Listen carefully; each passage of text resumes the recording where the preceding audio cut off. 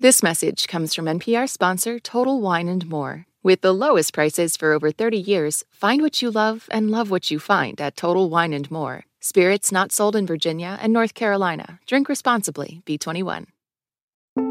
You're listening to Shortwave from NPR. Maddie Safai here with NPR health correspondent Allison Aubrey. Hey, Allison. Hey, great to be here, Maddie. So you're here because there was a press briefing by the White House COVID-19 response team on Monday with some long-awaited guidance. Good morning, and thank you. I'm glad to be back with you today. Let's get started. So that is CDC Director Rochelle Walensky, and she said after weeks of steady decline in new coronavirus cases, there's been a leveling off of the decline. The country's averaging about 60,000 new cases a day. Yeah, I mean, it's not great. Caseload-wise, we are pretty much where we were right before the winter surge. And the most recent 7-day average of deaths is slightly lower than 2,000 deaths per day. So that's pretty troubling. Yeah. But Walensky also said she was hopeful, and she pointed to the approximately 31 million people, that's about 12% of U.S. adults, who are fully vaccinated. And as more Americans are vaccinated, a growing body of evidence now tells us that there are some activities that fully vaccinated people can resume at low risk to themselves. And then, Maddie, she went on to detail new CDC guidelines about what activities are considered safe for fully vaccinated people, because everyone wants to get back to something that looks kind of like normal or normal-ish. I mean, this is the news people have been waiting for, right? I mean, vaccinated people can have a little more freedom to socialize. But before we get ahead of ourselves, Allison, let's make sure everyone knows what we mean when we say fully vaccinated. Sure. So a person is considered fully vaccinated 2 weeks after getting the second dose of either the Pfizer or Moderna vaccines, because those require 2 shots, or 2 weeks after the single dose of the Johnson & Johnson vaccine. Yeah, because for that one, you only need that single dose to be fully vaccinated. That's right. Now, these new guidelines are not the final word. They're sort of a baby step towards a return to normal. Dr. Walensky made this clear during the briefing. The science of COVID-19 is complex, and our understanding of the virus continues to rapidly evolve.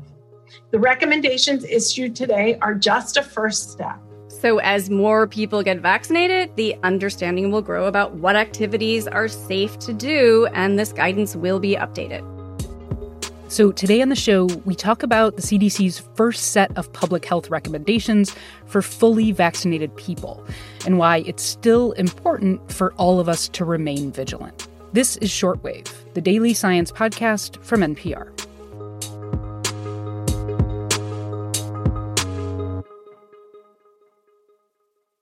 This message comes from NPR sponsor Dana-Farber Cancer Institute. Breast cancer cells multiply faster because of CDK4/6 proteins. But what if blocking those proteins and stopping runaway cell division was possible? Dana-Farber scientists laid the foundation for CDK4/6 inhibitors, new drugs that are increasing the survival rate for many advanced breast cancers. Dana-Farber's momentum of discovery keeps finding new ways to outmaneuver cancer. More at danafarber.org/everywhere. Okay, Allison, I am very glad to have you here today. And we are going to go into the caveats and the guidance, and we are going to dissect this. But, I have to say, this does feel like kind of a moment to celebrate that we are getting, a little bit of freedom back. The CDC guidance is relaxing about what vaccinated people can do. So I don't know. I just want to start off with being like, this is pretty awesome. You know what I mean? Yeah, I agree. There's a sense of optimism. We all feel it. We look at these vaccination numbers ticking up and think, the new normal's right around the corner. But I just have to say, hang on, folks. Like, there are still 60,000 cases a day. Most adults haven't been vaccinated yet. So there's a lot of vulnerable people out there. And the pandemic is not yet in the rearview mirror. Absolutely. Absolutely. Okay. So let's get into it. What does the new guidance say that fully vaccinated people can do? The agency says that fully vaccinated people can gather indoors with other fully vaccinated people without wearing masks and without social distancing. They can also gather unmasked with people from another household who are not vaccinated if everybody there is at low risk of serious illness. So it's really a green light for scenarios of like grandparents who want to gather with their children or their grandchildren. Right. I mean, this guidance gives the example fully vaccinated grandparents can visit indoors with their unvaccinated healthy family members. And that's without wearing masks or physical distancing, provided, of course, that none of the unvaccinated family members are at high risk of severe COVID-19. So let's break that down for a second, Allison. Sure. Who is considered high risk for severe COVID and who's considered low risk? People at high risk include older adults. Remember, the vast majority of deaths are in people 75 and older.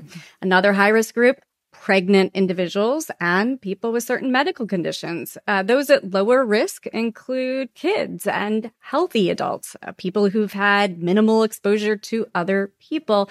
Bottom line, risk goes up with age.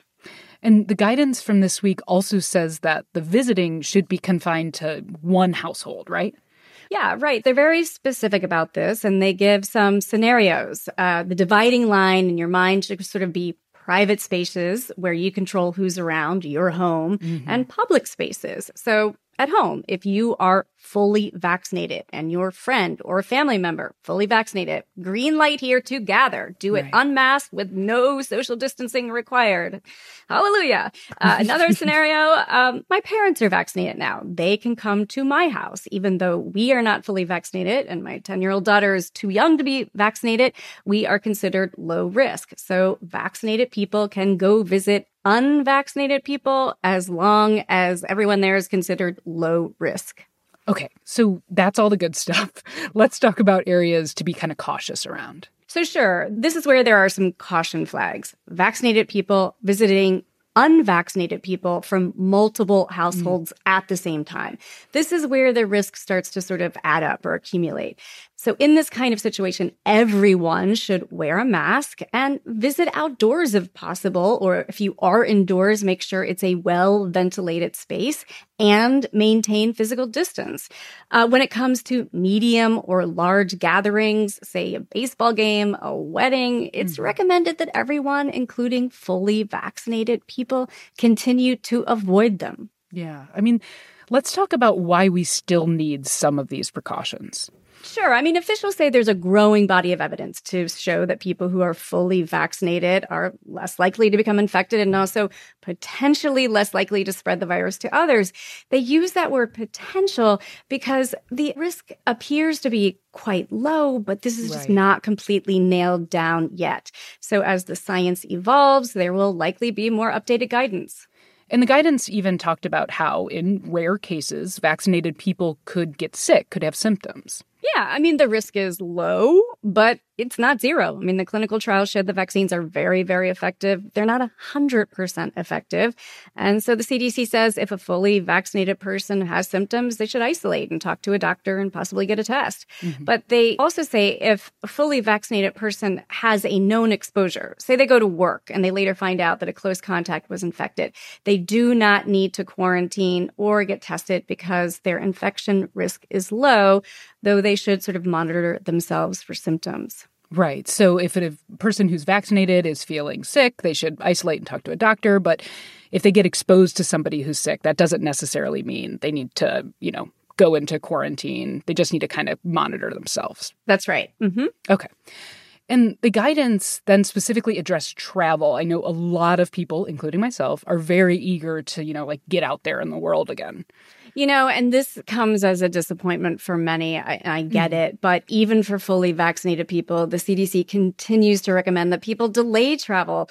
CDC Director Walensky says every time there's been a surge in travel during the pandemic, cases have gone up. We would like to give the opportunity for vaccinated grandparents to visit their children and grandchildren who are healthy and who are local, but our travel guidance currently has been unchanged. So if you live in the same town and can get to see your parents easily, she's sort of saying, makes sense. If it requires a lot of travel, maybe rethink it. She says the CDC is still waiting on more data before they change the travel guidance. Yeah, absolutely. Okay, so let's talk about what the guidance says about the variants. These are new strains of the coronavirus that act differently than the one that's been circulating more widely. The guidance outlines what researchers are still learning. And bottom line, scientists are still learning how variants influence vaccine efficacy. Mm-hmm. Early data show the vaccines work against some, maybe less effective against others. All the vaccine makers are looking at how they would retool the vaccines to be effective against multiple emerging strains. At the moment, the one that seems to be most prevalent here in the United States is the strain originally identified in the UK. Here is former FDA Commissioner Scott Gottlieb last Sunday on CBS. That's going to probably cause infections to tick back up. I don't think we're going to see another surge of infection this spring, but we might see a plateauing before we see continued declines again. So, it's just another reminder that the virus is still out there, that masks are our best protection. There's light at the end of the tunnel, but as Dr. Fauci has said, we need to hang on a while longer and remain vigilant. Okay, Allison Aubrey, thank you so much for coming on the show. We will be keeping an eye on this guidance as it changes. Great to be here. Thanks, Maddie. This show was produced by Rebecca Ramirez, edited by Viet Le and Giselle Grayson, and fact-checked by Rasha Aridi. The audio engineer for this episode was Patrick Murray. I'm Maddie Sofia. Thanks for listening to Shortwave, the daily science podcast from NPR.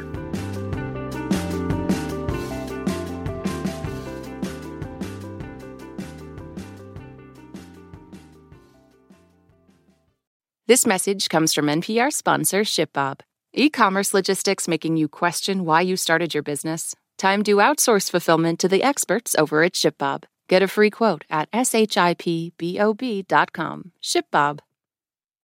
Spend time in any American city, and you'll likely encounter someone with untreated psychosis. Lost Patients is a new podcast examining our maze-like system for treating severe mental illness, which loses patients to an endless loop between the streets, jail, and hospitals. Does it have to be this way? For the history, the reality, and hopefully some solutions, listen to Lost Patients from KUOW and the Seattle Times, part of the NPR network.